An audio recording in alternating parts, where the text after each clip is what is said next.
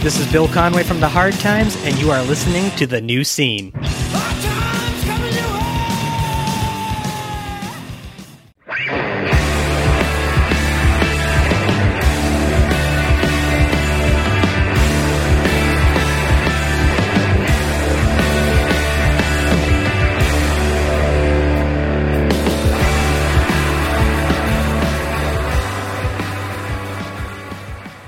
Hello, everybody, and welcome to The New Scene. I am your host, Keith, and we're back with another brand new episode. And in the guest host chair tonight, I've got Ryan Begley of There Were Wires. Ryan, welcome to the show. Hey, thanks a lot for having me on, Keith. What a privilege it is to be here with you. You know, Ryan, it's great to have you here as a first-time guest and guest co-host. I have spoken to several of your bandmates, but now I've got you here as well, so we're going to get even more of a scoop on the band and everything else. What a treat for you to finally get me. I've been trying. I've been trying for months and months, but you kept dodging me. If you knew how easy it was to get me, Keith. I know now. Well, it's great to have you here, Ryan, and we've got a great show planned for you, everybody. We're going to be talking to Ryan. There Were Wires is active again. They're playing gigs. They've got a re-release of their first LP coming out, so we're going to talk about that. And we have spoken to Spencer Chamberlain of Underoath, and what a great conversation that is. You know, we cover everything. Spencer joining the band, his journey through addiction, that's a really compelling story. Their latest self-produced record, Voyeurist, we cover it all. He's a great guy. It's a great conversation. I mean, you heard it, Ryan, right? I did. It was a great conversation. Yeah, it was really interesting. There were a lot of things I didn't know about him. Yeah, so hang in there. That is coming up shortly. But first, here's how you can support The New Scene. Follow us on Instagram, Twitter, and TikTok at New Scene Pod. Reviews. Have you left a review for the show yet? You know, you can leave a 5-star review in Apple Podcasts and Spotify. And did you know that you can write a review in Apple Podcasts? If you leave a nice review, I'll read it on the air right here in this very section of the show. And shirts. We have a wonderful selection of shirts available at Death Wish Inc. It's getting warmer out. Do you have a New Scene t-shirt? No? Well, now's the time to get one. What about you, Ryan? I'm sure you have the whole collection by now. I've got all of it. That's all I wear. Every single one. That's all I wear, too. I got to let the people know, because if I don't, who will? Yeah, you don't want to be out there in Cracker Jack clothes, right? Exactly. Also, don't forget to support Iodine Recordings. Ryan, I've got some very exciting news. Oh my God, what is it? You're not going to believe this. Iodine is re-releasing Drowning Man's Busy Signal at the Suicide Hotline on vinyl. They are reissuing the record as part of a celebration of its 25th anniversary. You know, this record, this is a record I still listen to this day. It really holds up. It's not, they were part of that whole technical metalcore thing, and along with Dillinger and Converge and a lot of those other bands, things that were happening in the late 90s, early 2000s. But Drowning Man does stand a bit apart from that. It's a little different. It's a little more melodic. Yeah, I haven't listened to it in a while, but yeah, it was always, that was like they had sort of a more noisy, like kind of a dead guy kind of thing going on. You know, it wasn't all just like tech. Yeah, they were awesome. Yeah, so that's coming out. The pre-order is up. Make sure you order it soon, because once it's gone, that's it. And then it'll be another 25 years before you can get it. And who knows if we'll be alive by then. Yeah, we probably won't. More exciting news, Ryan. Have you heard about this? Have you read about this? There Were Wires. The self-titled debut LP is being repressed on vinyl. I have inside information on that, so I did know about that.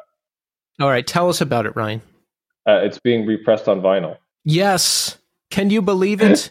Straight from Ryan himself, the drummer of the band. It's coming out. Yeah, it's been really fun revisiting all this old stuff, and taking a little trip down nostalgia lane with everybody. And Casey's been working really hard to get this together for us, and everyone in the band, especially Jeb, tracking down all these old recordings and everything. Had Kurt from God City remix and remaster the whole thing. It sounds great. He did such an awesome job. So yeah, it's really cool to have this finally come out, the way we always wanted it to be. That's awesome. Yeah. You can hear some of it now. The first single, Lukewarm Happy, is up now on every streaming service.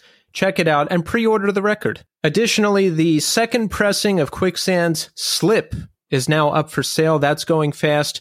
Get yours before it's gone. Sign up for the Iodine email list. You'll get news of all of this stuff first. The repressings, the new stuff coming out. For more information, head to iodinerecordings.com or the Iodine Instagram at Iodine Recordings. And last but not least, don't forget to support this month's sponsor, Bridge 9 Records. Ryan, when you think Bridge 9 Records, what do you think? I used to work with Chris Wren at Bridge 9. I worked a long time ago, early 2000s, Bridge 9, Death Wish, Liberated, the print shop, and the Kenmore agency, the booking agency. We all shared an office space in Salem, Massachusetts. That's where it started. So I used to see those guys every day when I went to work. See, we've got personal experience here, and Bridge 9 is sponsoring this month of shows. Everybody who's anybody has been on Bridge 9 Records. Let me just read off a couple of the bands for you. War on Women, 10 Yard Fight, Project X, Newfound Glory, Jesus Piece, Iron Chic, Death Threat, Buried Alive, Burn, American Nightmare. I mean, the list goes on and on and on. And guess what? Right now, you can get 15% off any Bridge 9 order with the code NewScenePod. That's right. Enter the code NewScenePod for 15% off your order at checkout. Also, stop by the record store at 282 Rantoul Street in Beverly, Massachusetts. It's open every Wednesday through Sunday starting at 11 a.m. They've got all the Bridge 9 stuff. They've got other punk releases. They've got it all. And Bridge 9 is doing record auctions on Instagram. Follow B9 Auctions to take part in the bidding. For more information, head to bridge9.com or to the Bridge 9 Instagram at Bridge9. That's Bridge, N-I-N-E. Okay. So Ryan, let's talk music recommendations. We've got to give the goods to the people. What are you listening to lately, Ryan? Lay it on us. Oh, man. I listen to a lot of Sade. That's like when I don't know what I want to listen to, I put on fucking Sade. You like Sade? She's amazing. I can envision her voice in my head. She's like kind of one of those soulful, really good singers, right? Oh man, yeah, unbelievable. That's like when if I don't know what I want, I'm like, well, I know I always am in the mood for this. Sade, what else? Let's see, Sade, 80s stuff. I've been super into 80s stuff. And then like if I want to listen to something heavy, I'm like I'm like one of those people that listens to the same like 5 records over and over and over again. You know, like if I want to hear something heavy, I'll just put on like Neurosis. You know, and I know that it's like, you know, when you go to a restaurant, you always order the same thing because you know you like it. I'm like that. Yeah, Neurosis is a good band for that. I mean, every album is a journey. You're going to get something amazing each time you listen to them. Yeah, and it's going to satisfy like a, you know, something you want to hear, but they have such, like you said, all the records sound so different, you know. They're also so unique. Here's my recommendation. The band is Bouquet featuring Kayak Jones. The song is called Tire Swing, and it's from the album Cardinal. This came on Spotify radio while I was driving back from Darling Fire practice the other week. And it's just, I don't know, it's like melodic hardcore. It's kind of got that early 90s vibe where it's like spoken word with the screaming and singing. And I really like it. I'll add the song to the New Scene 2023 Spotify playlist so you can check it out there. So listen, check back in with me and Ryan in segment 3. We're going to talk about how we are doing. We're going to talk more about There Were Wires and everything they're up to. But right now, we are going to speak to Spencer Chamberlain of Underoath. Enjoy. Teach me to let go!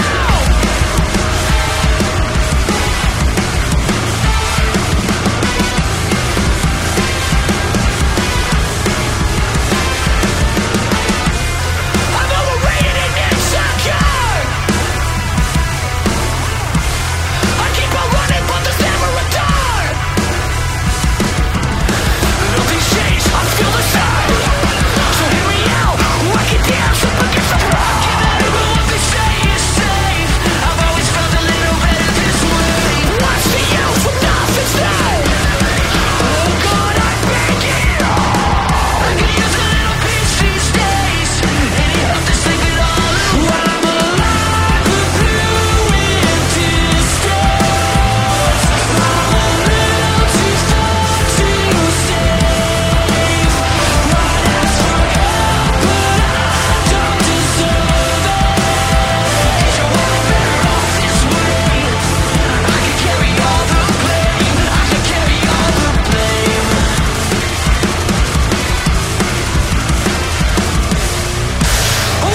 could just wake me up, then I could just save myself up. Yeah. Doesn't make sense to you. It's just the empty thing you have to do. All right. We are here now with Spencer Chamberlain. Spencer, welcome to the show. Hey, man. Thanks for having me. Yes, Spencer, it is wonderful to have you here. You've got a lot going on. You're on tour right now with Underoath. You've got a new band, Slow Tide. You've done a lot. You're doing a lot. And we're going to cover all of that. But first, Spencer, let me ask you, how are you doing today? I'm great. We are 3 shows into the tour, and today's the first day off. So we had like 3 days in the pre-production of the tour. You know, like you don't only have to rehearse, but you have to get the lights right and all the production that you've rented. And so basically it's kind of like we just did 6 days straight, you know, full band. And then, you know, 3 of those being shows, but 3 of them were just kind of like a dress rehearsal, almost like if you were in a play, I guess. And so it's good to have a day off today, to just take a minute, you know, like get a little chill time in before we start back up tomorrow. Yes, I was looking at your schedule and I saw that you had a day off and I was like, oh, that's the exact day I'm talking to Spencer. And because I'm neurotic, I thought, oh, would I want to do a podcast on my day off?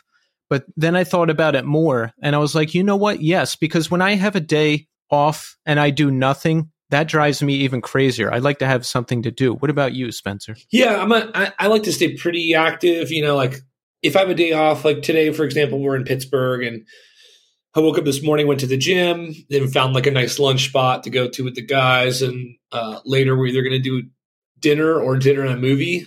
Some of the guys want to go see Cocaine Bear. Seems like it says it all in the title. Exactly. But yeah, we'll see.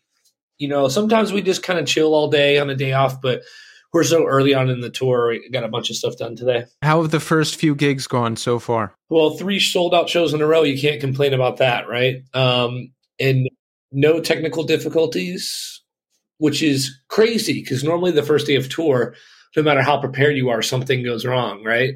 It's just how it goes. But luckily, the first show went off without a hitch. So that's great. Yeah. Yeah. And I think you do all of the preparation so that something will go wrong, right? So you do all of the preparation so that when it does go wrong, you're ready. You can get around it. Yeah, I mean, one would think so.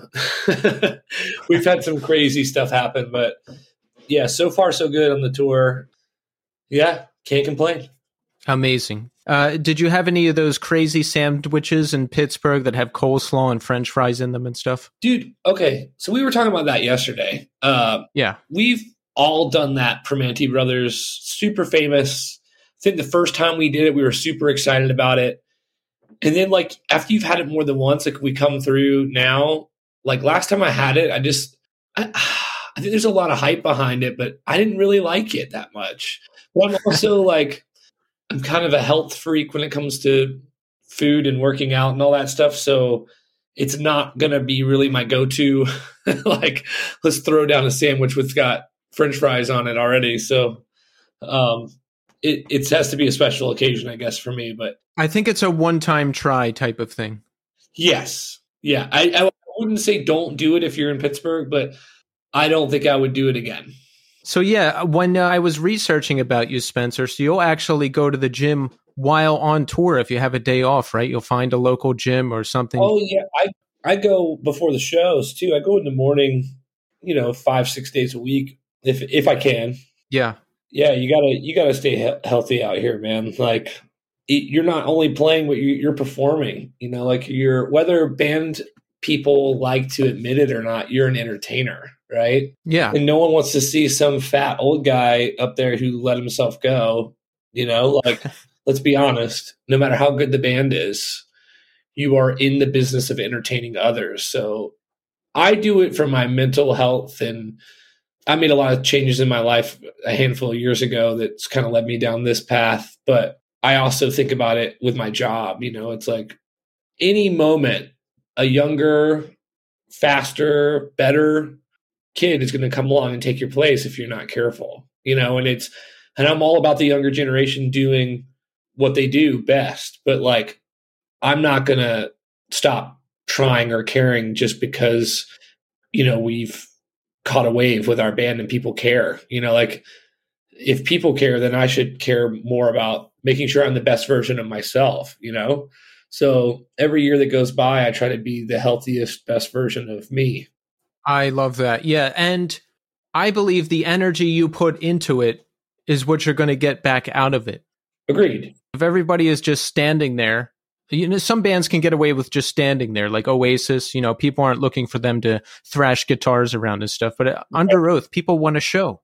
Yeah, 100%. It's that genre. Like you can't expect the crowd to go off if you're not going off. So I agree with you 100%. And honestly, it's not like, I don't know. I've written music my whole life. I've played every genre there is pretty much. This band just happened to be the one that stuck. And I think with this style of music, like I love pretty much every genre. A good song is a good song, in my opinion. But with this genre in particular, the heavier side of the world of rock music, that should be natural. Like you shouldn't go on stage and have to try to put that energy out. There's something about writing and performing this style of music that it's natural to let go, because a lot of these songs are my life isn't as dark as all of my lyrics tend to sound, because I'm just writing for this style of music. I write from the darker places of my life and the struggles.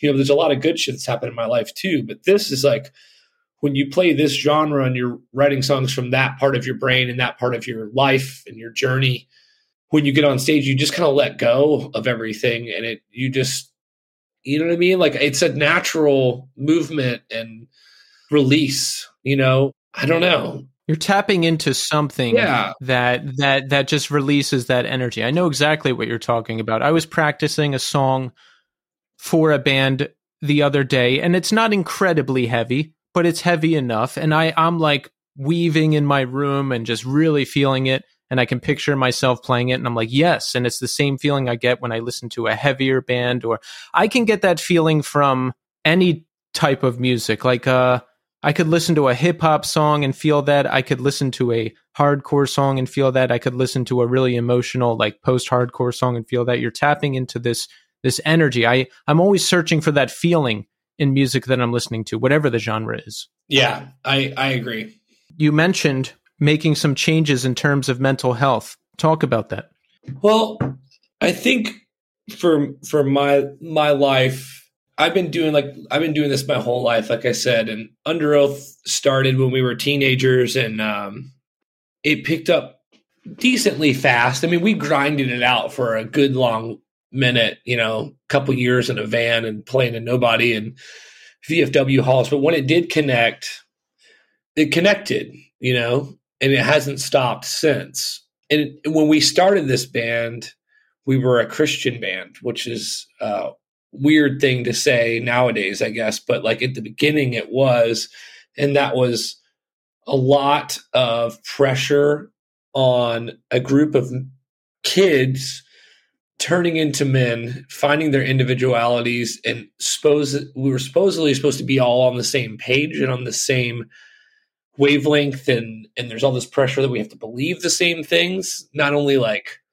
you start off in a van and you're listening to whatever on the radio or the CD player or whatever you're putting the iPod on through the speakers of the van. And then you get a little bit bigger and things start going well. Now you're in a bus. Now you're not pulling over and all eating the same restaurant. Now you're waking up at the venue and everyone can go do what they want. And you start maybe not shopping at the same places. So now you're individually dressing and you start to find your individuality and all of that as the band's growing, but there was so much pressure to be the same. And especially when you tack a religion on that, you're in a band. It's like being married to 5 other dudes. It's really tough. There's a lot of personalities there. There's a lot of just communication breakdown. Like it's hard to keep everyone happy and on the same page and healthy and wanting the same things. And I think for me, it got to a point to where I didn't know who I was when I was a teenager, let alone in my 20s. And I'm supposed to be a leader of not only a band, but with a religious background to it. It's trying to point people in the right direction. And I don't even know what direction I'm going in. So I think a lot of Band-Aids got put on that, you know? Yeah. You start to find ways to escape from it. And for me, I like using drugs and drinking and disappearing and not being around people as much as I could when I didn't have to be. And I think many years of that led to eventually it becomes super unhealthy, right? How long were you in that cycle? Over 10 years. Ah. Yeah. And eventually it comes to a point where you just start to kind of fall apart and nothing in your life's going very well. So when we got rid of the Christian band thing, it helped a lot, because you can't forget with that and in that era of time, whatever you're going through, if you're questioning things, if you're not sure you believe the same things that these guys do, like you can't even talk about it with your quote unquote brothers, you know, like your family, whatever this is supposed to be. Right. And that is really tough, because if you can't talk about it, you start to suppress that stuff and just keep it on the inside. And that's when bad shit starts to happen. And now you're not talking, you got no one to go to. So you're just kind of alienated, and everyone in the band had their own vices that they were using to cope with all this stuff. And when we said, look, let's just be a band. Like, we don't write music about this anyway. Like, it's just something we decided to do when we were kids, you know, like, let's just be a band and keep doing what we're doing. When did you start to try to get away from that? Like, around what year, what album? 2009. Okay. Yeah. And was there a lot of pushback from the bandmates or the? Well, let's say from bandmates and from audience. I think a lot of people didn't even know we were a Christian band, and the people that did push back were listening to us for the wrong reasons anyway. You know, like, if you can't let people find themselves and you want to hold them to some expectation that you have for them without knowing them, then you're not really a fan in the first place. And we still see some stuff now from that audience, you know, but I don't know if that really matters. You know, the shows have gotten bigger every year and the songs do better and better, and people are still coming out more so every time. So it's not that we don't care about people or those people, but the people that push back and they say, you know, we're lost and one day we'll find our way back and all this stuff, they don't know the inside, how much healthier and happier the band is, because we had a lot of fucked up people dealing with a lot of fucked up stuff, not able to talk about it. I mean, the band would not be a band anymore if we had to withhold that Christian title still. It was just so unhealthy for us, so toxic for us. Not saying that Christianity necessarily has to be toxic. I'm not calling out any religion at all. I mean, people are entitled to believe whatever they believe and follow whatever they follow, whatever makes them happy and makes their life better. And it's not saying that Christianity doesn't make your life better. I've been painted as this anti-Christian guy ever since those early interviews of us not being a Christian band anymore. But all I was really sharing was how unhealthy it was for me and my friends in the position that I was dealt and where I was in my life, like how it wasn't as loving, as accepting as it was claimed to be. And that was just the people that I was around, and the Christian music scene was not very accepting, and the Christian music labels were definitely not accepting. And there was nowhere to go as a young man with an addiction problem with no one to talk to. You know, it was a terrifying place to live in that I wouldn't want anyone to go through that. You know, like, that's the kind of stuff that people kill themselves over. You know, like, they have just there's like no way out of that when everything around you is like, oh, if you know, your life is over if anyone finds out about this A, B, and C. You know, like, there's so much pressure there, and you're a kid. You know, like, I just found that for us, it was unhealthy. Like, our bass player was an atheist for years, and he was so angry. Like, he was so angry all the time. And it wasn't until we said that we can talk, you know, like, you're not going to tell us something. We're not going to kick you out of the band for not believing the things that some of the other guys believe in. Like, that's how a band should be. I mean, we're talking about music here. We're not a worship band. We're not a gospel band. it's under oath, for God's sake. You know what I mean? Like we were writing songs about life and struggling and death and addiction and, depression. And like, this isn't church, So it definitely, it really, really helped when we lifted those restraints on our social group on the bus, and then allowing the band members to be able to talk freely about what they're going through, like what brothers should be able to do. Like you should be able to talk to your homies about what's going on. Like if you're having a hard time at home or something you're going through or whatever, like this is great. We're talking now. Now we're a band, just a band making music, just like we always have. It was a hard place to live in for a while, but coming out the other side of it, seeing everyone happy and healthy with doing better they've ever done in their lives with happy families and kids and all this stuff. It's beautiful to see. And the people on the outside that see it, that we're lost because we don't consider ourselves a Christian band anymore, they don't know us. I know us. Yeah. You are individual people. You have to share your experience. So, okay, you started Christian. It's not who you are anymore. It's not your identity. You have to be, if you're with the band, you have to be with the journey of the band and the people. Right. And I would say 98% of the people did that, and didn't care and supported us through that. There was this small percentage of, the people that only went to Christian shows, which by the way, we never played any of those. Like we played Cornerstone a few times, but that was it. Like there were other bands in our scene that were Christian hardcore bands or whatever, and they only did tours with Christian bands and stuff. We didn't do that. We just toured with whoever. Like we were just a band that happened to be a Christian band. Early growing pains, I think, and that's not to bash the religion by any means. It's just how I see our band, Yeah, take away the Christianity thing. Like a lot of bands have this problem, especially younger. We don't know how to communicate. No one sits down and says like, hey, what are you going through? Okay, let's talk about that. That's one thing. But then you put the Christianity on top of it. And yeah, again, not bashing it. I'm just explaining it in the context of your band. You feel like you have to portray this image and you can't share what's going on with you because it's, like addiction is so forbidden in terms of contrast to, I guess, what Christianity stands for. Yeah, agreed. And you're more than right. Like put a bunch of teenagers, early 20s boys in a tour bus around the world.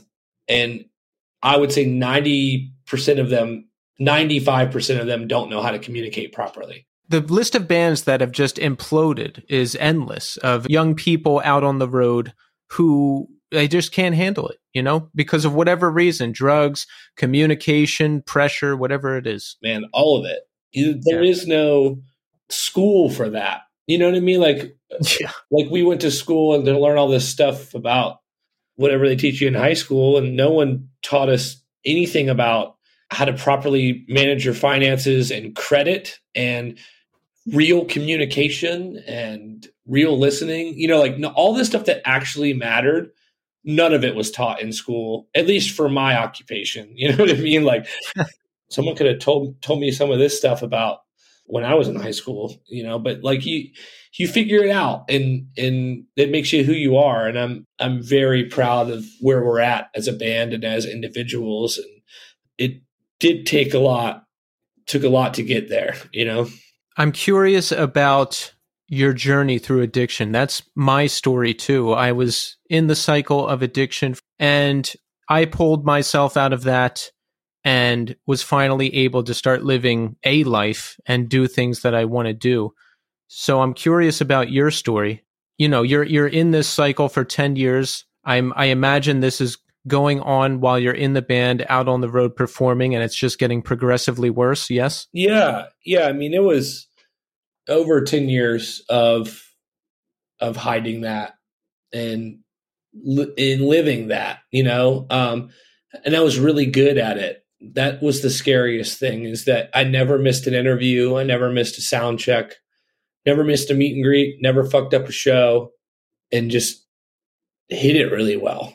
Do people ever tell you like, oh, like in reference to that time, do they ever say like, oh, you were fine, or, oh, I couldn't tell? People tell me that, and it's the absolute worst thing that I could hear, because my diseased brain is like, oh, let's go do it again. Then we were fine.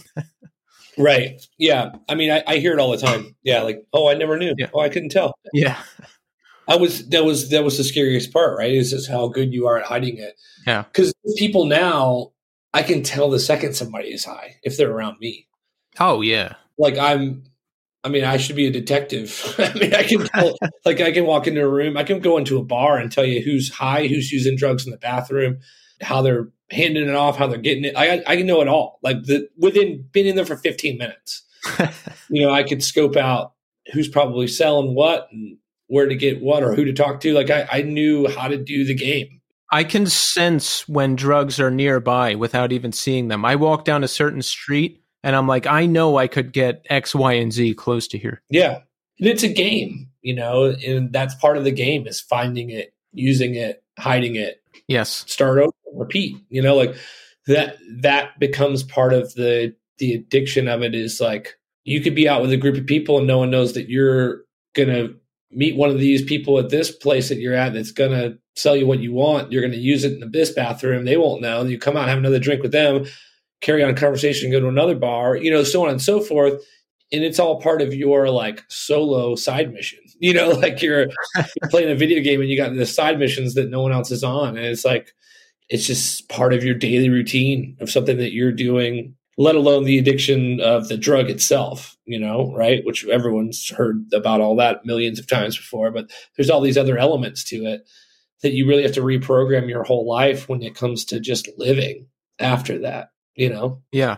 How did you realize it wasn't working for you anymore, that lifestyle? Well, first of all, I woke up one day and looked in the mirror and just didn't like what I saw. I looked kind of haggard and like, I didn't look like myself. It started to catch up with me, I think. And I wanted to make that change. So I stopped drinking beer and I was like, I'm only going to drink clear liquor and I'm going to start, eating healthier. And then I was in this kind of toxic relationship and the girl that I was with was just an alcoholic and we didn't really have a good, we met each other. We were both at the bottom, like misery loves company. Right. And I've always pulled myself out of that shit. And I've been down there many times, but I've always pulled myself up to a higher ground than I fell from the first time or the time before. I've done this many times in my life, like up and down, up and down, up and down. And every up is higher and every down is lower. And so I started to put my life back together and she just stayed down there. And it was toxic. And when I ended that, when I broke up with her, normally that's my excuse to be like, I'm going to go party hard. And, I was living in New York, I'm like, I'm going to go on dates with fucking models and go out to bars and party when I want to. And instead I was like, so I'd already slowed down a lot with the drinking and I'd slowed down a lot with the drug use. It wasn't every day anymore. And I don't know why. I was kind of cleaning up. Like I said, it started with food and the way I was drinking. And then when I got out of that relationship, and normally, like I told you, like my mindset would be like, oh, I'm going to go do whatever the fuck I want and have the best time. And I was like, you know what? That was so toxic and like the biggest turnoff you could imagine. I'm going to like get healthier. I'm going to work out. Like I'm going to join a gym. So I joined a gym and now I'm partying once a week and I'm going to the gym and I'm eating healthy and I'm starting to sleep good because I'm not on drugs all the time. And that started to feel better to me than when I missed the gym the 1 or 2 days a week that I would party and be so hungover that I had to stay in bed till 4 p.m. So now I'm getting mad at myself for being hungover and not being able to work out. So I guess I'd kind of replaced one addiction with another, right? But I found a healthier one. So now I'm like, okay, I guess I don't want to sound like I'm too mean here, but like this ex-girlfriend of mine is just such a negative thing that I don't want anything to do with my life. And I'm working out now. I'm like, you know what? Like that whole like drinking all the time and just all that shit. Like I'm just going to see how long I can go. I didn't say this is it. I'm never doing drugs again. I'm on a journey, this, that, and the other. I was like, let's just see how long I can go. And I just started to really fall in love with eating well. And I cut my alcohol intake I'm drinking like a quarter of what I used to drink. And I'm working out and eating healthy and like sleeping great. And like, I don't know. I just felt like this is something I need to do for now, And I think that's how I got out of it, is because I just said for now. I didn't put this unrealistic pressure on myself that's like, now I'm clean and sober and I'm going to go post that online and post how many days it's been and how many days is this and look my journey. And I know that does help some people, and some people need that. And maybe that's what keeps them accountable to themselves and to others. I just was trying to be better. Like I said earlier in the interview, like just be a better version of myself. And that means like singing more, writing more songs, working out more, skateboarding more, all the things that I enjoy that have nothing to do with dark bars and sitting up till sunrise, Yeah. And it started to feel like I was just kind of living again. So I just didn't put too much pressure on myself and relapse once or twice here and there. And then when that would happen, it wasn't like I'm going to party all night. It would be like, oh, fuck. Why did I do that? Like what a dumbass, and it flips. Yeah. And that was the first time that happened. That was a huge, huge eye opener for me. It was my manager, Underoath's manager, was like, I'm not mad at you. Cause there was people that were mad at me, extremely mad at me when this happened, like unhealthy. I fucked up, like I shouldn't have done that. And I'm getting a lot of heat for it. And my manager is the one who called me and was like, dude, this is part of recovery. Did you want to keep going when you did it? I said, no, I was so mad at myself. He's like, that's the first step. That's the first step in the right direction in your life. You needed to do this. You needed to fuck up once to feel that you don't like that anymore. Like you like the memory of that. You have an idea that's like you romanticized it, right? You're thinking it's this wonderful, fun time. Like getting high is fun, and you're out and you're partying and talking to everyone. And everyone thinks you're cool and you're great and people are everywhere, But like realistically, when you do it again, you realize that like this is terrible. I feel like shit. I'm going to feel like shit tomorrow. This is awful. I hate this. It doesn't feel the same anymore. Yeah. No. And that was all I really needed to just stay that path of like, and then I did have some substance abuse therapy after a while. I was kind of like a dry drunk in a way, I guess, like where I was having all these really high highs emotionally and really low lows emotionally. Like, and we were writing a record and I was just kind of a mess. Like I'd be the nicest dude ever one day, and the next day I'd be like bawling tears for no reason, or just get my feelings hurt really easy, or get really mad really easy. It's just like all over the place, just because all those chemicals in your brain are trying to level themselves back out. So I just asked for help at that point, and the therapy was very much needed, and I should have done it a lot sooner. You kind of revert back to whatever age you were before all of this started. Like I started using harder drugs when I was 18.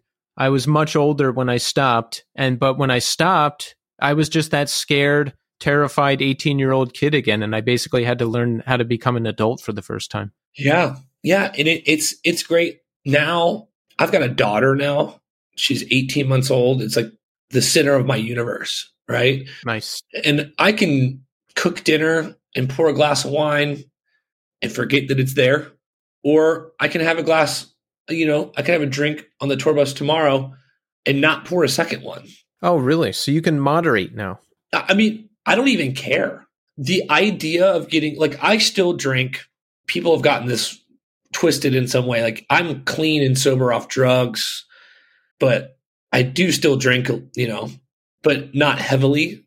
But drinking was never really my problem. And I can take it or leave it. And I'm very thankful for that. Yeah, like I could have a drink today or not, and it wouldn't really matter to me. So I'm lucky that I can do that. I can I've done it before where I poured a drink, I'm cooking dinner, I put my daughter down and I'm like cooking and then I eat dinner and forget that's there and just go to bed, like, Yeah. so it's nice that I'm now to the point where I could go to a bar with the guys and just have a drink or not have a drink and be fine. But it took a long time to get there. That's great. Yeah, I had to give it all up. I found that no matter what I did, even if I just tried to drink or took these drugs out of the equation, I would end up in a very, very dangerous situation over and over again. So I gave it all up. But it's fine because I had a nice long run. It was enough. I feel you. Yeah. So it sounds like you've got it figured out now. And to anyone struggling who listens to this show, it sounds like I do 12-step. I think 12-step is great for people who are very desperate and have tried everything else. I tried everything else and nothing worked. And, and now I'm involved in recovery, 12-step, all that good stuff. I go to meetings anywhere from 4 to 6 times a week, depending on the week. Spencer, it sounds like fitness really helped you. You said you're going to the gym, 5 times a week, even when you're on tour? Yep. It sounds like the key is you just got to pour your heart and soul into something positive. I've heard people say that they threw themselves into music and that helped them. I've heard people say they throw themselves into fitness. That helps them. I throw myself into recovery, helping myself and others. That helps me. I have a community now. So it's just, it's got to be some positive force that outweighs all the drugs and the alcohol. Yeah. I mean, I don't know. I don't have an answer. I think I try to not be the guy that tells everyone. I've been the guy on the other end receiving the information from people like, you got to do what I did because of A, B, C, and D, and getting talked at, not really talked to or with. You're not having a communication, like someone's kind of preaching at you, It doesn't work. Yeah, it doesn't work. So I try to tell people that look, I'm going to share my journey and what I've done. And I do that with my lyrics and I do it in interviews. And I do it if you meet me at a meet and greet, whatever you want to talk about. Sometimes I talk about it from stage. I was doing that for a while until I stopped because one of our crew guys was a dickhead. So I stopped. What happened? He started sending I'd mess up my words a lot and I'm in the moment. And he just decided to start sending it around to all these people, like the stupid shit I would say. And I'm just trying to help people. And so I just stopped. I was like, okay, cool. All it takes is a guy on the inside to be an asshole and I'll just keep my mouth shut. So is he still on the crew? Nope. Fired him. But I don't forget that kind of stuff. That's not cool.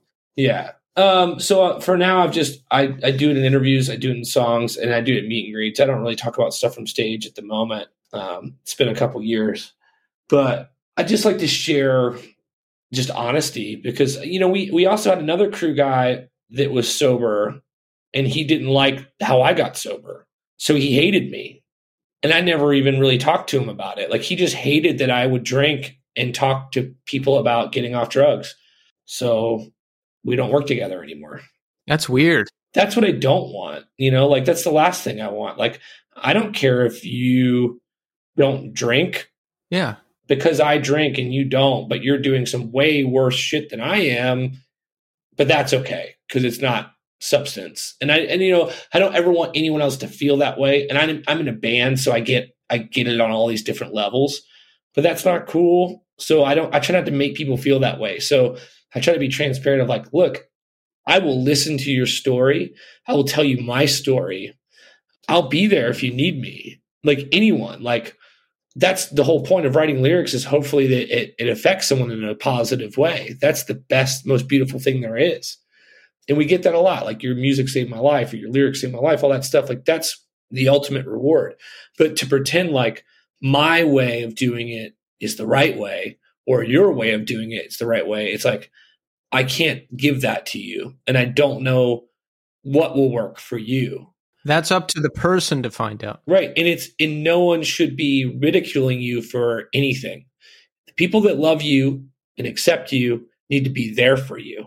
If they're not, get them the fuck out of there. You know what I mean? Like you need understanding love. You need unconditional love and compassion and So yes, sometimes there's tough love for sure, but like if people are going on their journey their own way, like don't tell them that they're wrong. You know, like if they're going on their recovery journey, I guess is what I should say.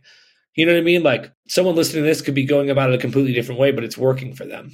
Yeah, like, you know, I couldn't drink. If I had one drink, I would probably end up dead somewhere. That's just the way it goes. You can drink and moderate and still be okay. I'm happy for you and anybody that can do that. It's up to the individual to figure out what works for them, and that's different for everybody. And even how they get there. Yeah. I took it on myself until the weight was too heavy to bury, and then I asked for help. Other people ask for help when they're at rock bottom using all day long. Yep. Other people never ask for help. Other people check themselves into rehab or forced into rehab. Like there's no right way to do it. It's just you have to be willing to do it. And you can't tell someone when they're willing to do it. Like if you would have told me 7 years ago when I was using that I had to stop and I'm going to tell you why, and you'll thank me later, I'd just be like, all right, cool, bro. Fuck off. And I'm going to go do what I want. Right. You know? So, yeah. That's the toughest part is there is no way to explain it. You know, it's so hard to explain, I guess. Underoath has 2 gold records. Can you believe it? Yeah, it's pretty crazy, right? What records used to sell? Do you have the framed gold record like hanging on your wall? Yeah, I've got both of them. I love that. That's the first thing I pictured when I was reading about it. I would want that displayed somewhere. Yeah, dude, it doesn't happen a lot anymore now because it's streaming era, but like I've got them both in my house. I guess the band saw a pretty incredible jump after they're only chasing safety, right? Now, I did some research. Times were still tough leading into this record, right? Still sleeping on floors, still grinding it out. Oh, yeah. So how soon after the album comes out do you see this jump? Was it an immediate success? I don't think we really... It's hard to say because like we were on tour when it came out and it started to catch on without us really knowing. And then we were booked all of our days off in other venues. We were on the Warped Tour when it came out and we had all the off days booked. And it wasn't until those small rooms, like no one expected it. So it's not like they were like, oh, let's go put them in these really big rooms. Like all of the stuff we had booked was just small. It was just selling out. And then noticing that people were singing the words was like a huge thing for me because that had never happened before. And that was like success in my book, you know? Yeah. And then after that, we tried a little bit bigger rooms and a little bit, you know, I didn't really know where we were at until Define the Great Line came out and it sold about 100,000 copies the first week. And I remember calling my older brother and asking him if that was good. Like I just, you know, I was a kid. I didn't know, you know, numbers are very important nowadays because of everyone's streaming and, you know, your Instagram followers and your TikTok numbers and your Facebook followers. Like, it's like, there's so many numbers and so many people are concerned about numbers, but in 2006, you didn't really care. Yeah, things weren't so viral yet. Like now you see all the PR blasts, all the viral videos, all the things going around Instagram. You know what's hitting and what's not. But back then it was just MySpace. Yeah, and I didn't even have a MySpace. How did you end up hooking up with Underoath? They lost the first singer, right? How did you get connected with them? Talk about joining the band.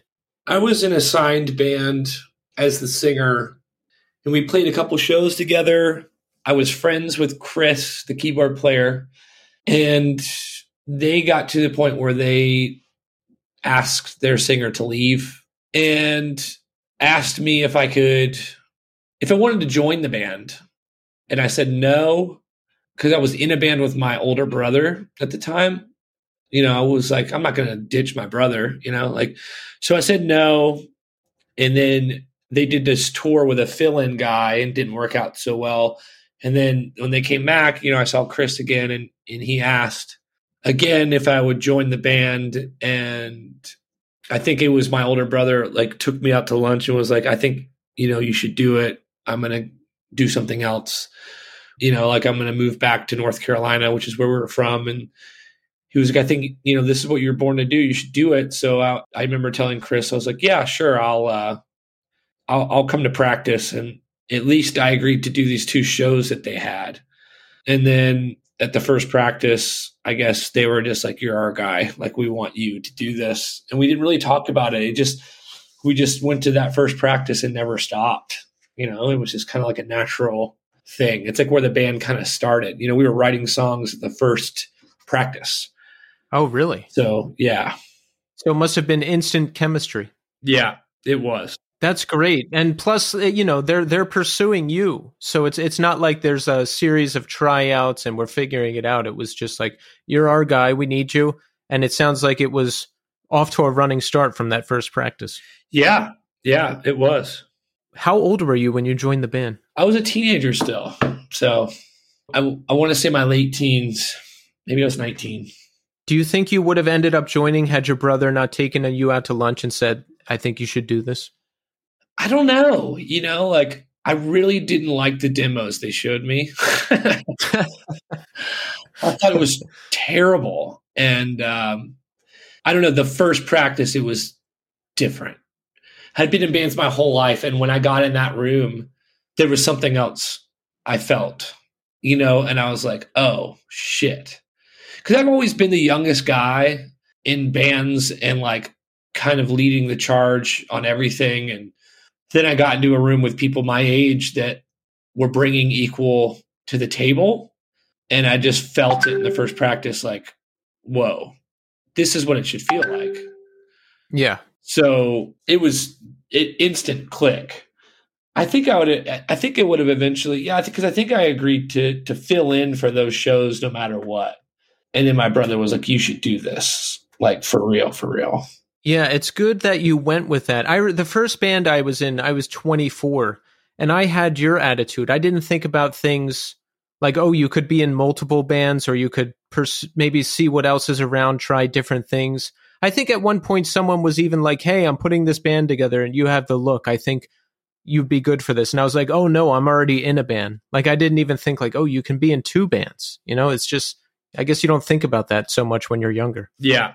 So you're 19 when you joined. How old are you now? We're all in our late 30s. I think Grant might be a little bit older. So 19 when you joined, late 30s. And Underoath has been on an incredible run, it sounds like, since you've joined. Yeah. We're about to, next year will be 20 years, of us doing it like this with these people. Voyeurist. I want to talk about this record because it's my favorite of any I've heard by the band. This was your first self-produced record? Yeah, correct. And, talking about overcoming those communication barriers, I've read about the recording of this record. You learned to break down whatever communication barriers you had at that time. How did you do it? Let me start here. How did you decide to self-produce? Well, we were writing the record. We decided to write as a unit in the same room, like the 4 of us that write these records. And we have our own like studio space. So we kind of like pulled our gear together and set it up to make really good pre-production. Like, let's write the record and let's pre-pro it out ourselves to get started, right? And we were going to use the same producer that did Erase Me. And we started doing it, and the demos were just sounding incredible, like sonically speaking. And we were just on a wave that we felt like another person in the room would only complicate things.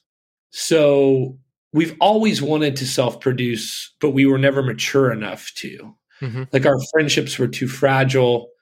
Too many feelings could get hurt. And not saying that they didn't get hurt making Voyeurist, and people got pissed. Some people punched walls. There were some fuck yous.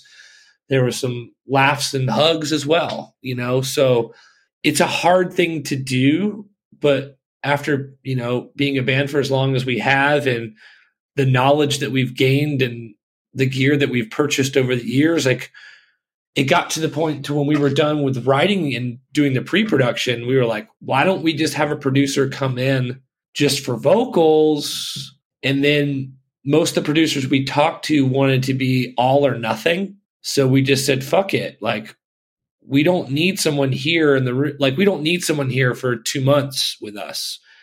Let's just do it ourselves and let's see how it goes.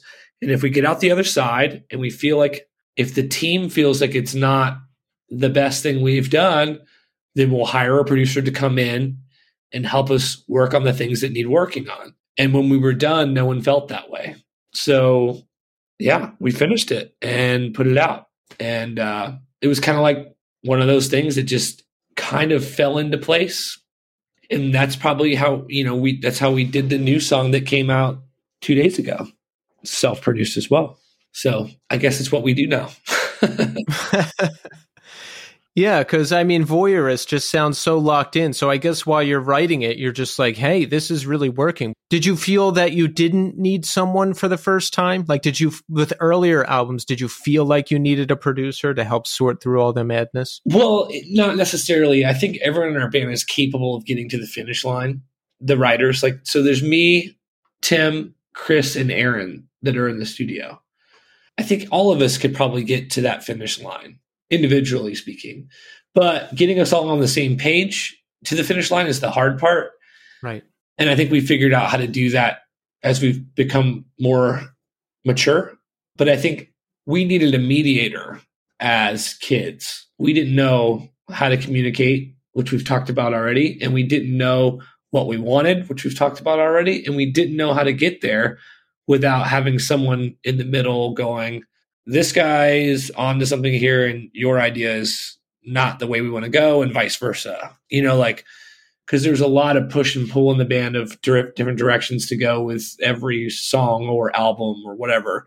So producers nowadays kind of write, and they're fully hands-on. We just had people record us that helped us from not killing each other in the past. So you would write the music, and I guess, if someone was on to something, they'd say, all right, we're going to go in this direction, not this direction. And someone would be upset probably, but we know which way to go now. Yeah, pretty much. Yeah. As the songs were coming together, having an older person in the room being like, well, this part's not that great. Let's fix this. Or what are we doing here? This is, yeah, we had someone steering the ship in a way, I guess. It's good that you had that too, that you had that opportunity to have mediators and producers or maybe managers or whoever it was helping you. Yeah, absolutely. And we do have a new single, Let Go. The band is now with MNRK Heavy, yes? Yep, Monarch, yep. Well, the new single is great. I love that. What can we look forward to? Is there a new album in the works or what's going on? Yeah, we'll be dropping singles all year and eventually a full piece of music as an album. I've read interviews with you where, you say heavy music isn't something you really do unless it's with Underoath. Is that correct? Yeah. That's just, I kind of saved that side of me for them. I know you've been interested in heavy music in the past. I've heard some interviews where you mention Poison the Well, Every Time I Die, some of those foundational early 2000s hardcore bands. Were you into that stuff at the time? Yeah, when I was a kid, I went to a lot of those shows, Yeah. I grew up on my parents' music, Led Zeppelin and Pink Floyd, and Rolling Stones and the Beatles. And then I fell in love with the grunge era. I was too young for the 80s hair metal stuff, but I really came alive in the grunge stuff. And I was too young to be listening to it, but I had an older brother and 2 older stepbrothers, so I was around cool music all the time. And that is kind of why I decided to start writing music. And, I saw Nirvana and Soundgarden and Stone Temple Pilots and Pearl Jam and Alice in Chains. All that stuff was just so rad to me. And then, I also loved the Brit rock thing that came after that. And I also loved the Linkin Park Deftones era of heavy music. And I kind of love everything, one day I would listen to Poison the Well and straight into Coldplay. I just love good music, Yeah, Coldplay was one of the accepted mainstream bands among scene people. And Radiohead was one of my favorite bands too. Oh, yeah. And You mentioned Oasis earlier, and Liam Gallagher has been one of my idols since I was a kid. You know, there's nothing cooler than Liam Gallagher. Yeah, the music and the attitude, it's the perfect combination. It's the whole thing. Well, him and Dave Grohl are like the last two remaining real rock stars, Right. in my opinion. Dave Grohl is the fucking man. He's incredible. Everything he touches is awesome. And I think Liam is too. I think even Liam's solo stuff is fucking awesome. And just we could get an Oasis reunion, then we'd really be talking. I would fly to the UK for that. It's going to happen at some point. It has to. I think it'll be the biggest reunion of all time. Yeah. In terms of rock reunions, it would be the biggest right now, without a doubt. What could be bigger? Nothing. Like even if they did like a piecemeal Nirvana thing, like, oh, we have Dave and Chris and some person, Oasis would be bigger than that. Nirvana doesn't work without Kurt. So what else? What else have we got? Nothing. Nothing. I was reading an interview or listening to an interview about when he does Knobworth or whatever, Knebworth. You know, Bono couldn't do it alone. You know, Mick Jagger couldn't do it alone. They all try. Robert Plant couldn't do it alone. Right. But Liam did it alone. He could still do it. Like there's nothing cooler or bigger, I don't think. And normally the biggest band in the world normally isn't cool. You know, normally it's like with Michael Jackson, I mean, it's debatable if it's cool or not, but you know what I mean? Like that's typical mainstream sound, or like, you know what I'm saying? Like whatever these big pop things are. But the fact that Oasis is the biggest band like in the world still, and they're just all attitude and fuck yous is so sick. Like, yeah, because the biggest band in the world is usually like Imagine Dragons or the Chainsmokers, or it's something like that. Yeah, straight pop, right? Yeah. Like something very digestible and easy listening, easy everything. But Oasis is a very different thing in the fact that it's such a thing. I don't know. Such a vibe. I don't know how to explain it, but it's cool as shit. Let's talk about Slow Tide. Heyo. Now, if that's your solo work, right? You do all of this by yourself. Yeah. I wrote and recorded the whole record in the back of my house. And then I went to my buddy, Micah, and I hired a producer for that because there's no one to bounce stuff off of when you're doing it alone. So I don't have a bandmate. So my friend's a great producer, and I went to his house for 2 weeks and recut the whole record and rewrote some stuff while we were there, because he did point out a few weak spots, which I'm glad that he did, because I couldn't see it without a bandmate, you know? So it was a wonderful experience, and I am excited to make the second record. And the first one hasn't even come out yet. Yeah, I was going to ask, because I was listening to it and I see some singles out there. There's 2 new singles out there. Yep. Everyone should check them out, Lay Low and Neck High. And then I saw another one, but I didn't see an album. Yeah, the album's done. It's been done. I could put it out right now, but I've got to build a following, and I've got it's a different era, you know, like things have to be streaming and people have to care online. I've never been an online persona guy either. I don't have a very big Instagram. I've never been on Facebook. I've never been on a lot of these social networks.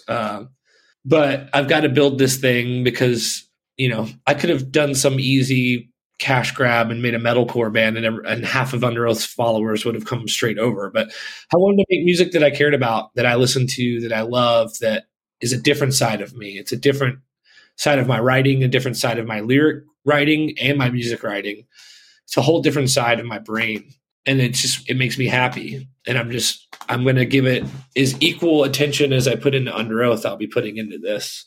So it's one single at a time for now until we break into some sort of snowball effect, right? You know, like at some point songs start streaming faster and get on playlists and people start noticing. It just takes a couple songs to get there when you're starting from the bottom, you know, because be it that there's a small team involved, but it's not, I can't rely on anything I've built in the past, because everything I've built in the past is a completely different genre. You know, like everyone that books these bands and does these festivals and plays this style of music is opposite of what Slow Tide is doing. Exactly. So it's like, I don't have really a foot in the door, and I don't expect to deserve it. You know, I don't expect that it's like, oh, the singer from Underoath's making indie alt rock. Like, let's give them a free get out of jail free card so we can go straight up to the top. Like, no, I got to like work and prove why people should listen to me in a different genre than just Underoath, and I'm okay with that. Like, I accept the challenge and the work and the effort to be put in.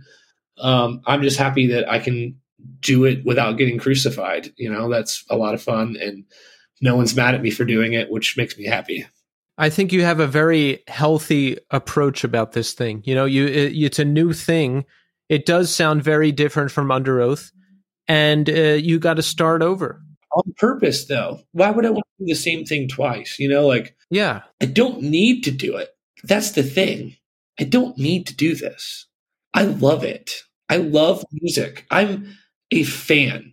The minute I pretend that I'm not, my career should be over, right? Take me out on the street and shoot me, right? I see it all the time. These bands on tour, they get big and they start pretending like they're not fans of all this shit that they grew up listening to, or the bands around them in the scene. And like they stop going to shows and they stop wearing band shirts, and they, they're just all of a sudden you're a cool guy and you're like an internet star. I'm like, what? That doesn't translate well with me. Like, I grew up going to shows because I fell in love with music and I fell in love with the guitar, and then I fell in love with songwriting and singing and playing and watching and idolizing over these songs and bands, and like that never stopped. Like, we just derailed on a 10-minute Liam conversation, right? Like, I go to shows when I'm not playing shows. If my friends come in town, I'm supporting them. If it's a band that I'm not friends with that I love, I'm buying a ticket. I'm going. Like, I love this shit, and I want to make more music. I don't want to just make Underoath. I want to do as much as I can because I enjoy it, and I actually fucking love it. So I think your passion is the reason you're still successful, because I hate that thing where people just retire. I don't ever want to retire. Like, there's been people I look up to and I think they're excited about music, and I get really excited about a band and I'm like, you have to hear this. And they're like, meh. Like, and I'm like, really? No, like, I'm not going to as many shows as I used to, but I love talking to musicians. I love putting this show together. I'm still playing music. I'm still going to shows sometimes. I'm still enthusiastic about finding the next band that's going to give me that rush. And I don't ever want that to go away. Right. Because I think once you do, what are you really doing at that point, Yes.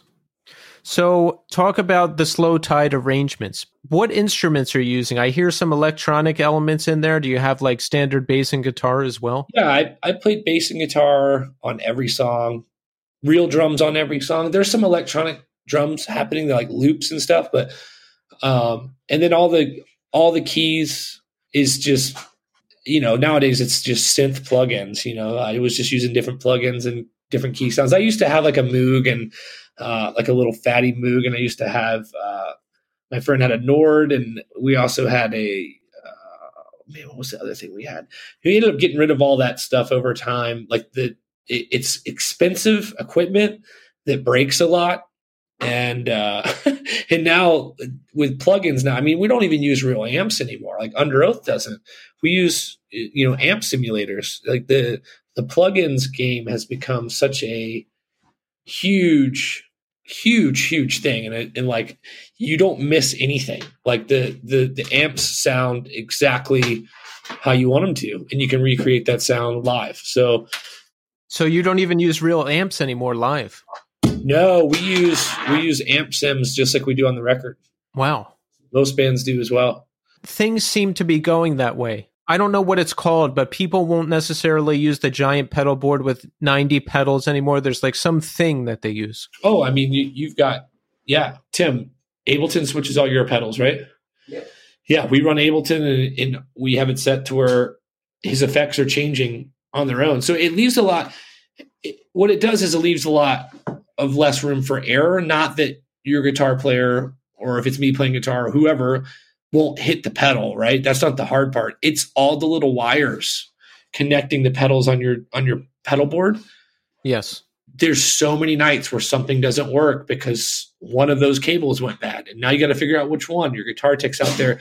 You're missing guitar for 3 songs, What really the digital game has done has made it, number one, a lot easier to recreate your sound live, but also traveling. Like, when we go overseas, we used to have to rent amps, and then you get over there and the amps are all fucked up and they don't sound like your amp in America.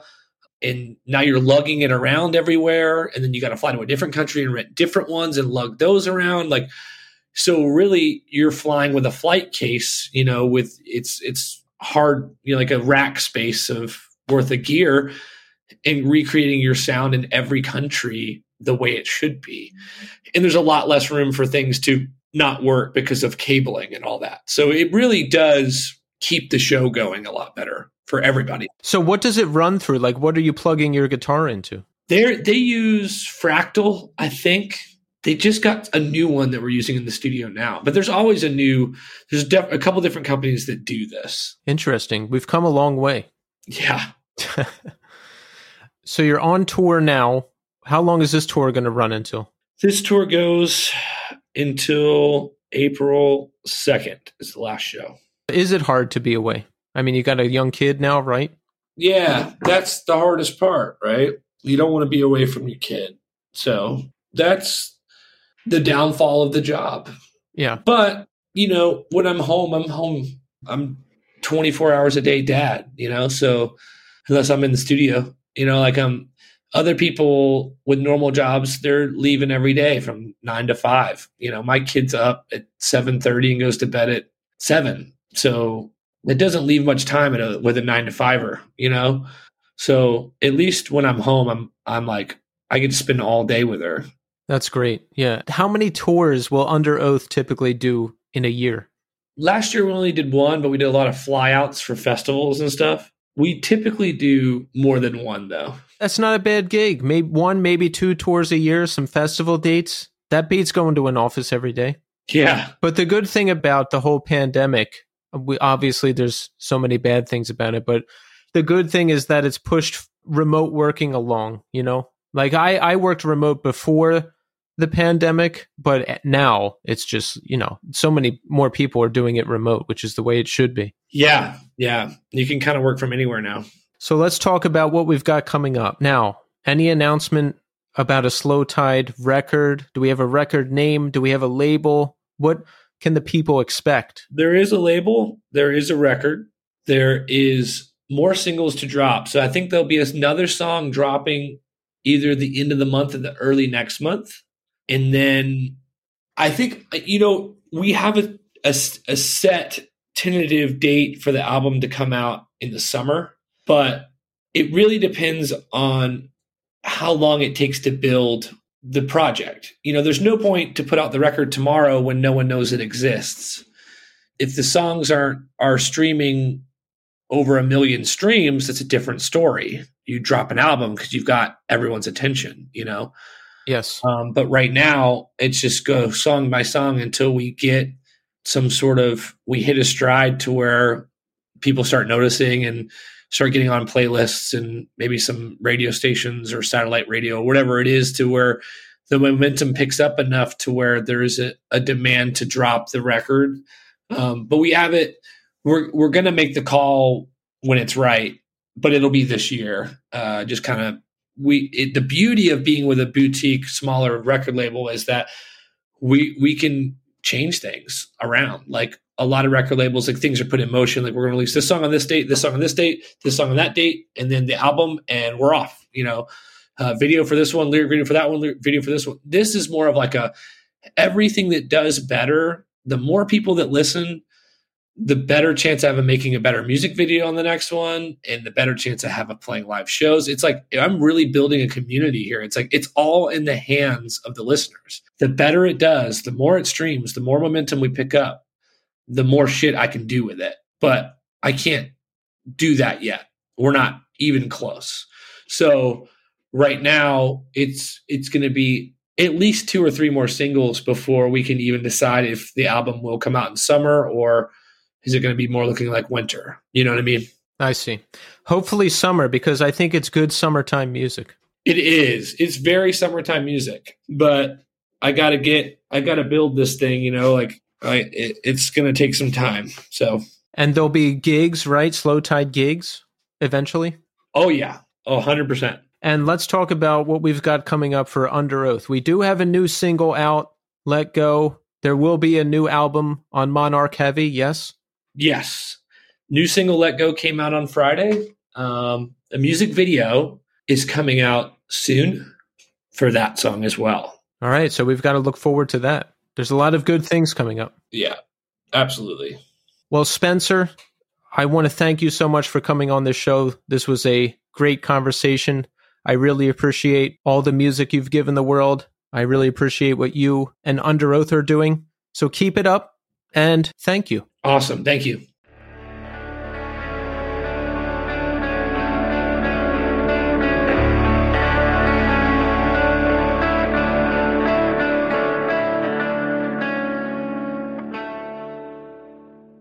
And there you have it. Spencer Chamberlain. Amazing conversation. You know, my favorite episodes, Ryan, are episodes like that where there's a lot of good recovery talk. And I like that Spencer's story was a little different. You know, it's certainly different from mine. I was in the depths of addiction for quite a long time, and I had to put it all down and walk away from everything forever because, you know, if I try to pick up anything, I end up in a really bad spot again, no matter what. But I was happy to hear somewhat of a different story. You know, Spencer got it under control. He threw himself into working out and just being focused on more positive stuff. And he can still have a drink sometimes when he wants to, which is great. So I guess he nipped it in the bud before it got completely out of control. So those are some of my favorite stories to hear, especially on this show, because it's my story. Yeah, it's interesting that you hear it's sort of something you hear a lot is when people get into recovery is when they sort of find a religious belief or spiritual belief, and it seemed like he sort of went in reverse with that, which is interesting. That the band and all his bandmates, they all started out as a sort of a Christian band, and they were sort of heavily indoctrinated into a belief system that he ultimately decided wasn't really for him. You know, it's just interesting that I've heard a very similar sort of sobriety tale, but it's often goes along with someone finding some sort of religion, and that's when they sort of find their sobriety. But for him, it was sort of the opposite. That's interesting. I didn't even think of that. Yeah. Yeah. So he got the dose of the religion early in life and then got over it later, which I did too. I was never devout Catholic or anything like that, but once my parents stopped making me go to church, that was it. Basically, I was done. Yeah, I never went. I've never actually been.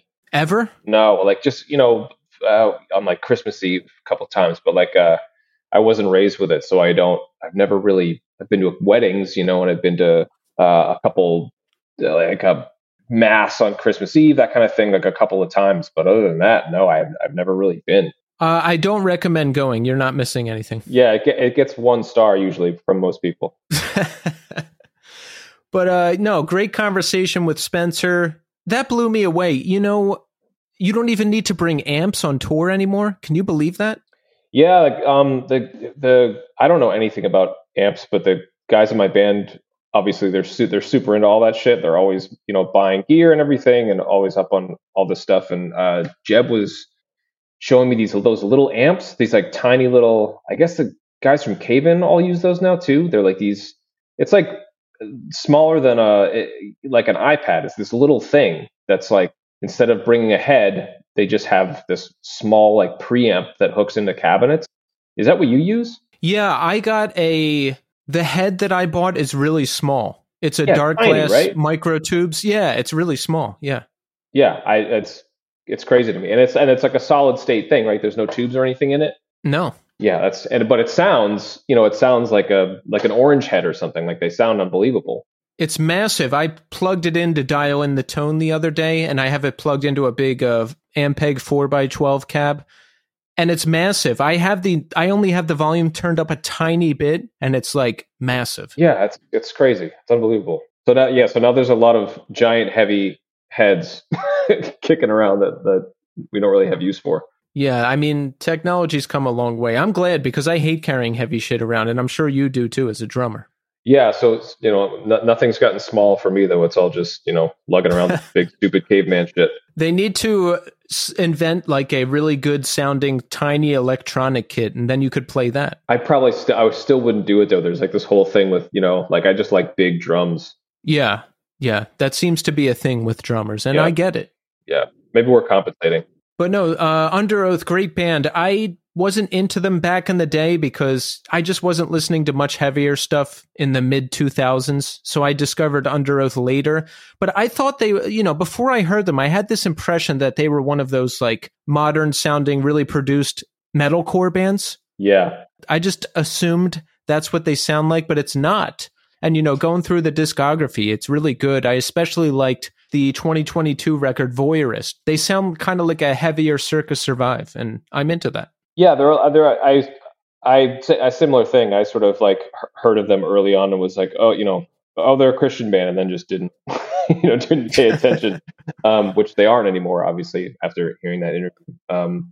Yeah, there's so many bands. It's really hard to like keep up with, Yeah, that's why I'm so happy that I have this show, because it really keeps me in touch with everything. And I get to check out everything I passed over back in the day because I was too thick-headed to listen to it, or I had some incorrect preconceived notion about the band. So I'm doing all my catch-up now. So there you go. Excellent conversation. Thank you, Spencer, for coming on the show. So Ryan, let's talk about our favorite subject, us. Yeah. Us. How are we doing? And I want to start with you, Ryan, because it's your first time here. And you know what? People hear enough from me. They know what's going on with me. They know what to expect. I have to talk to you. Where do you live, Ryan? I just moved, actually. I moved in February back to Massachusetts. And where were you before that? I was in New York. I was in Hudson Valley, New York. Like north. Oh, really? Why'd you move back? Well, I grew up here, and I don't know. It's one of those things where I never thought I would move back to the place I grew up, but just sort of, I have 2 kids now, and I sort of felt like that's what I should do. I don't really know why, but decided to do that pre-pandemic, and finally made good on our plans, and we just moved here. And I've been like, we moved, and then like there's always stuff that you couldn't fit in the truck or whatever, so you end up having to go back. So I had to go back like 2 times to go get extra stuff. So I've just been driving back and forth between here and New York for like a week. So I've been, it feels like I've been on tour or something. So I'm finally done with that. That's good. You digging the new spot? Oh, it's great. It's awesome. That's awesome. Yeah, I guess it's good to probably be in your hometown, right? With kids. Are you married too? Yeah. Married, 2 kids, and it's weird. It's really surreal to be back here, where seeing like all your kids have their childhood in the same place where you did, it's like you're like time traveling every day with them. It's really bizarre.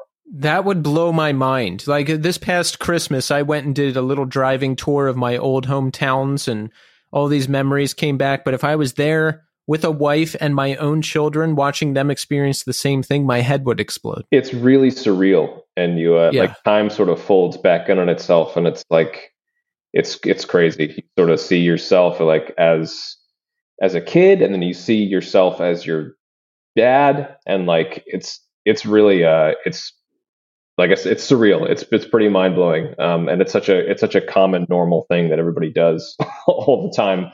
But it just seems so, it seems like really like a really heavy thing to be doing, even though it's so normal, Yeah, it is a normal thing, but it is heavy as well. It's both. Yeah. So it's good.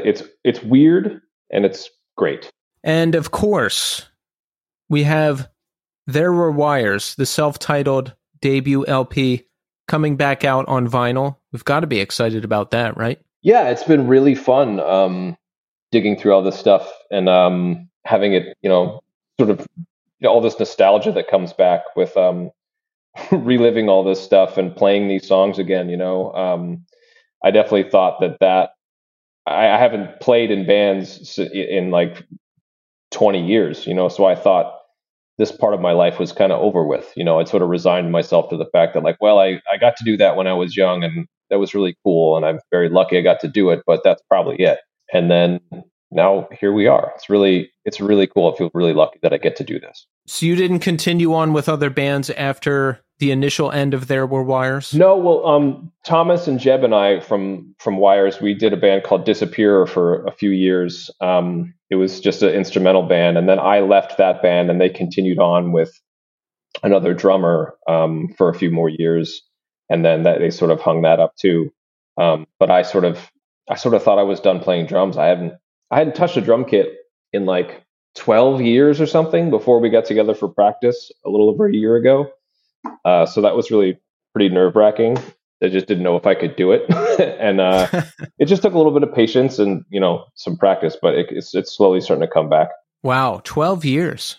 Yeah, it's the first hour was the hardest. So it's got to feel good to be doing this again, right? Because I had Jamie and Jeb on the show, and, I think this was the first record that Iodine put out when they came back. There Were Wires, right? Yep.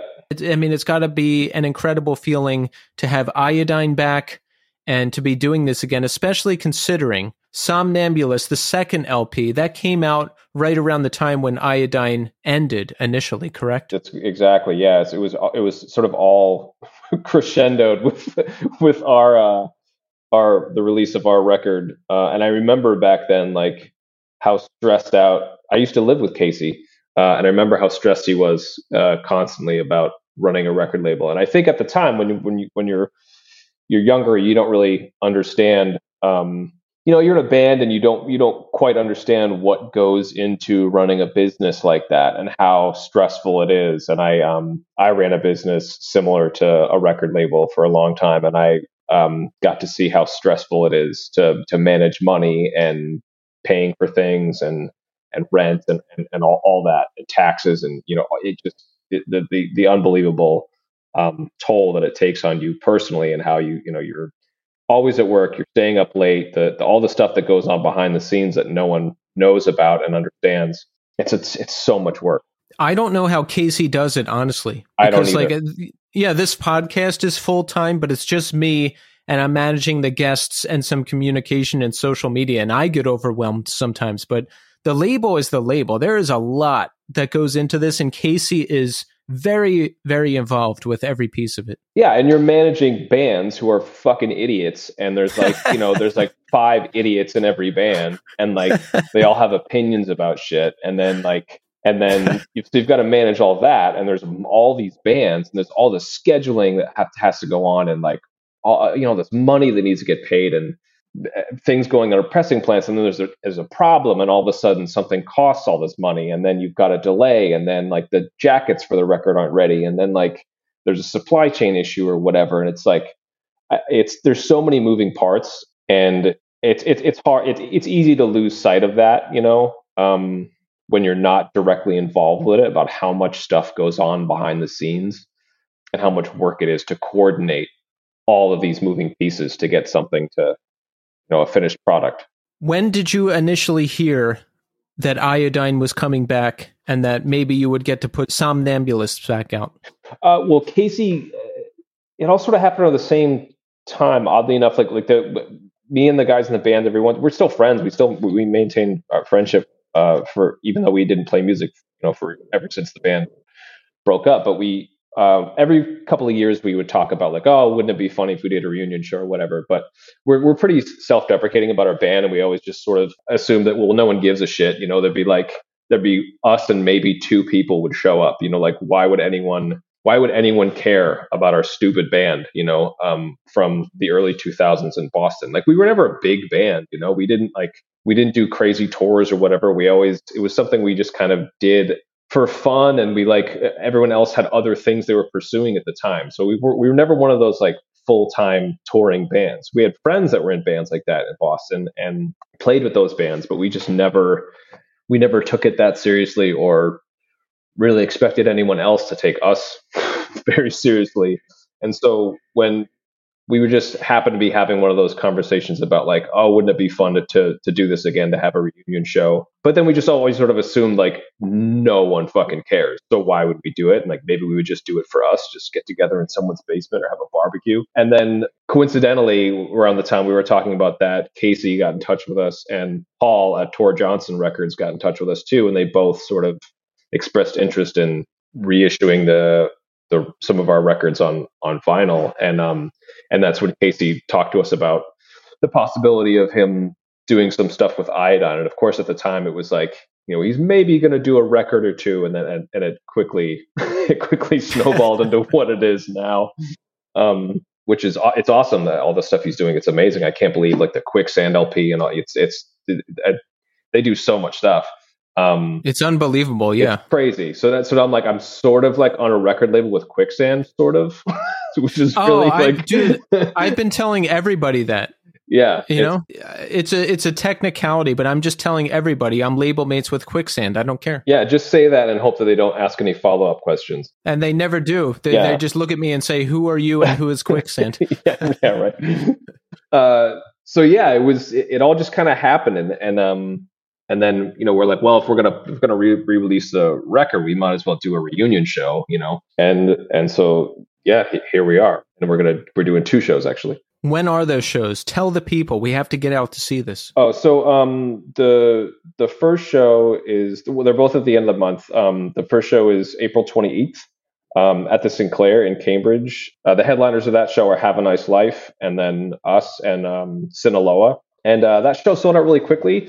I think mostly because of Have a Nice Life, not because of us. But we added a second show for anyone that wanted to come see us in Providence the next day. And we're playing that with Chained to the Bottom of the Ocean, Edict, and Iron Gag. And that's at AS 220 in Providence, which we used to play there a lot when we were 20 years ago. So it'll be really cool to be back there again. So just like your mind is blown being back in your hometown with your kids, your mind, I'm sure, is going to be blown again playing shows with this band for the first time in 20 years?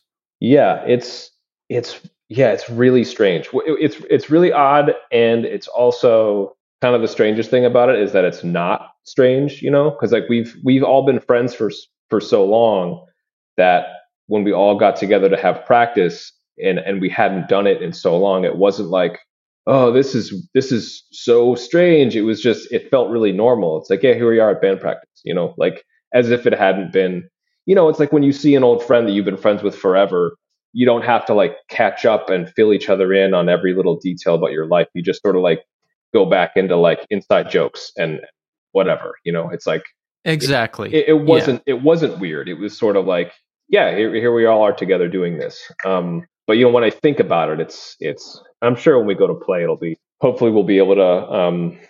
We won't disappoint people too much with our old bodies trying to play these fast punk songs.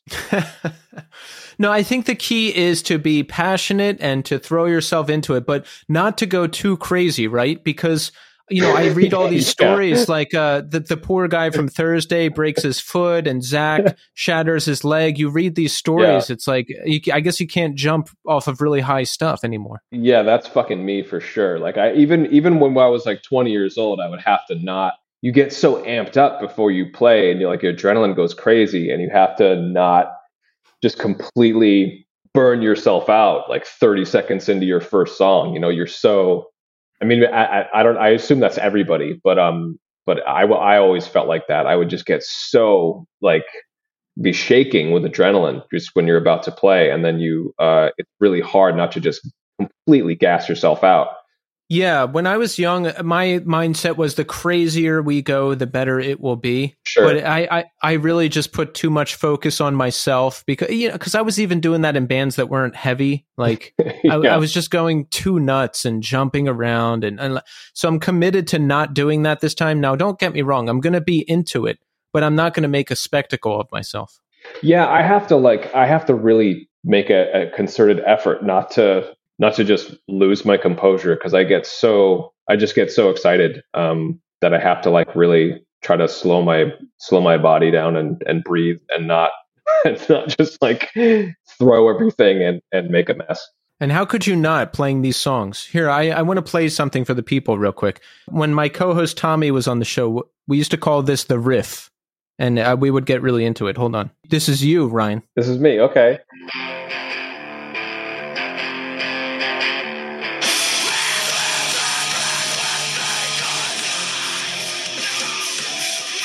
I would go crazy playing that.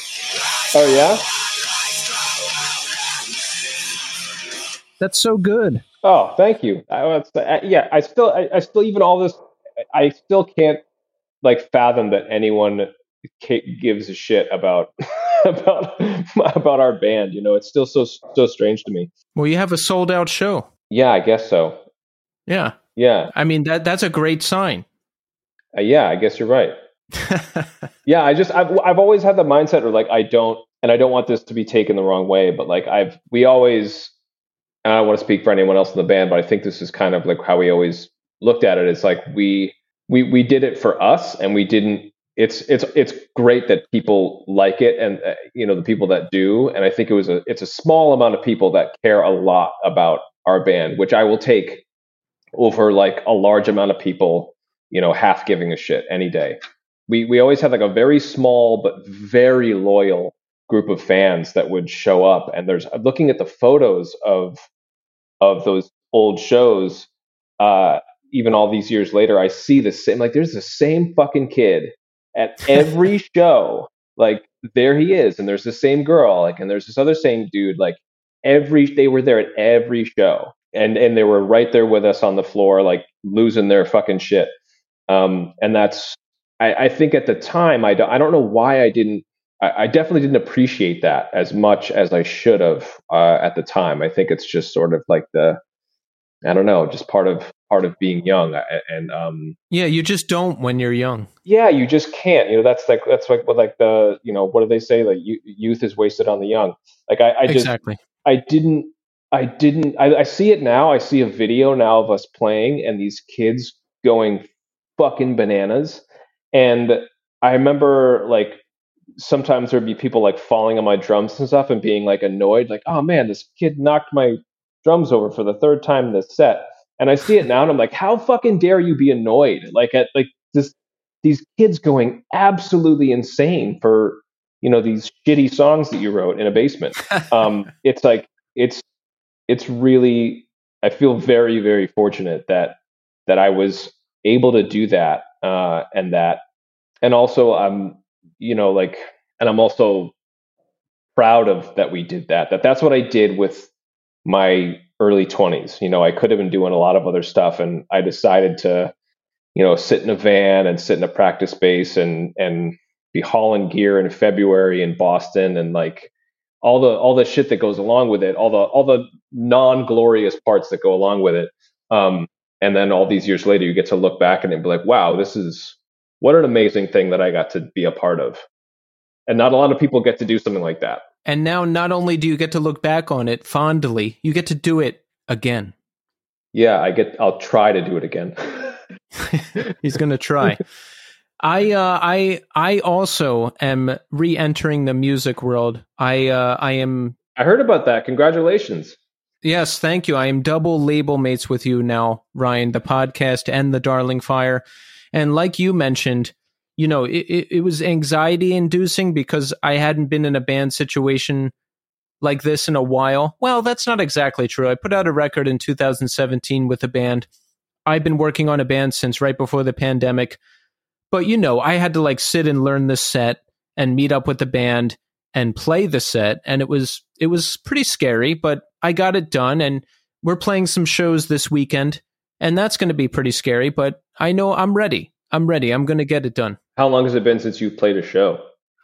It has been 7 years. So my suspicion of what I think will happen with me too is that like it's going to be really crazy and for the first 5 minutes, and then it'll just be like it was last week. It'll just be totally normal again. That's exactly it, because like you were mentioning, it didn't feel weird. Like I was hauling my stuff into the practice space, setting it up, talking to the band, playing the songs. And, I was really stiff for the first couple songs, maybe the first set, but we played the set like 7 times. And by the end, it just felt like old times again. Yeah, it's muscle memory. It all just comes back. Yeah.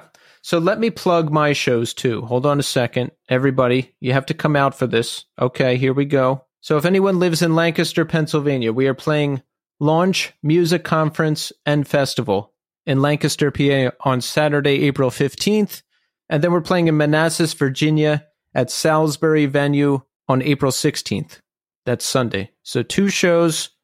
Come check it out if you live anywhere near either of those places. So look at us, Ryan. We're back. We're doing it. We're living the dream. Look at us. They better watch out. We're taking over Iodine.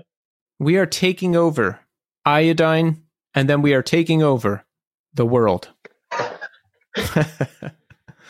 Well, that's it. That's it. We're out of time. But look, there's a lot of exciting stuff coming up. Ryan, it was great to meet you and have you on the show. And I hope we cross paths at some point, like you're not in New York anymore, but now we're both in active bands again. You never know. There might be some show or something that happens. So hopefully I get to meet you in person at some point. Yeah, well, I'll probably see you when we're hanging out with Quicksand at our next elbow rubbing event for our record label. Oh yeah, there'll be like some big event at some rooftop bar. All of us Iodine bands hobnobbing, and that's when it's going to happen. Well, thanks so much for having me, man. It was a privilege, and I listened to the show, and it's really cool to finally get to be on it with you. And thank you. Of course. So you actually listened to the show. Yes, I haven't heard every episode, but I do listen to the show. I just listened to the one you did with Kurt last week. Oh yeah, that's blowing up the internet. I'm very happy about that right now. Yeah, he's a really interesting guy. Big time. I was very happy that we landed that one. But you know what, Ryan? I'm very happy to have you here right now as well. Oh, well, I'm happy to be here. Well, that's it. We're out of time, and we are going to end the show with Lukewarm Happy by There Were Wires. I'm back next week with a new episode and a new guest. So thanks everybody for listening, and until next time. 1, 2, 3, 4.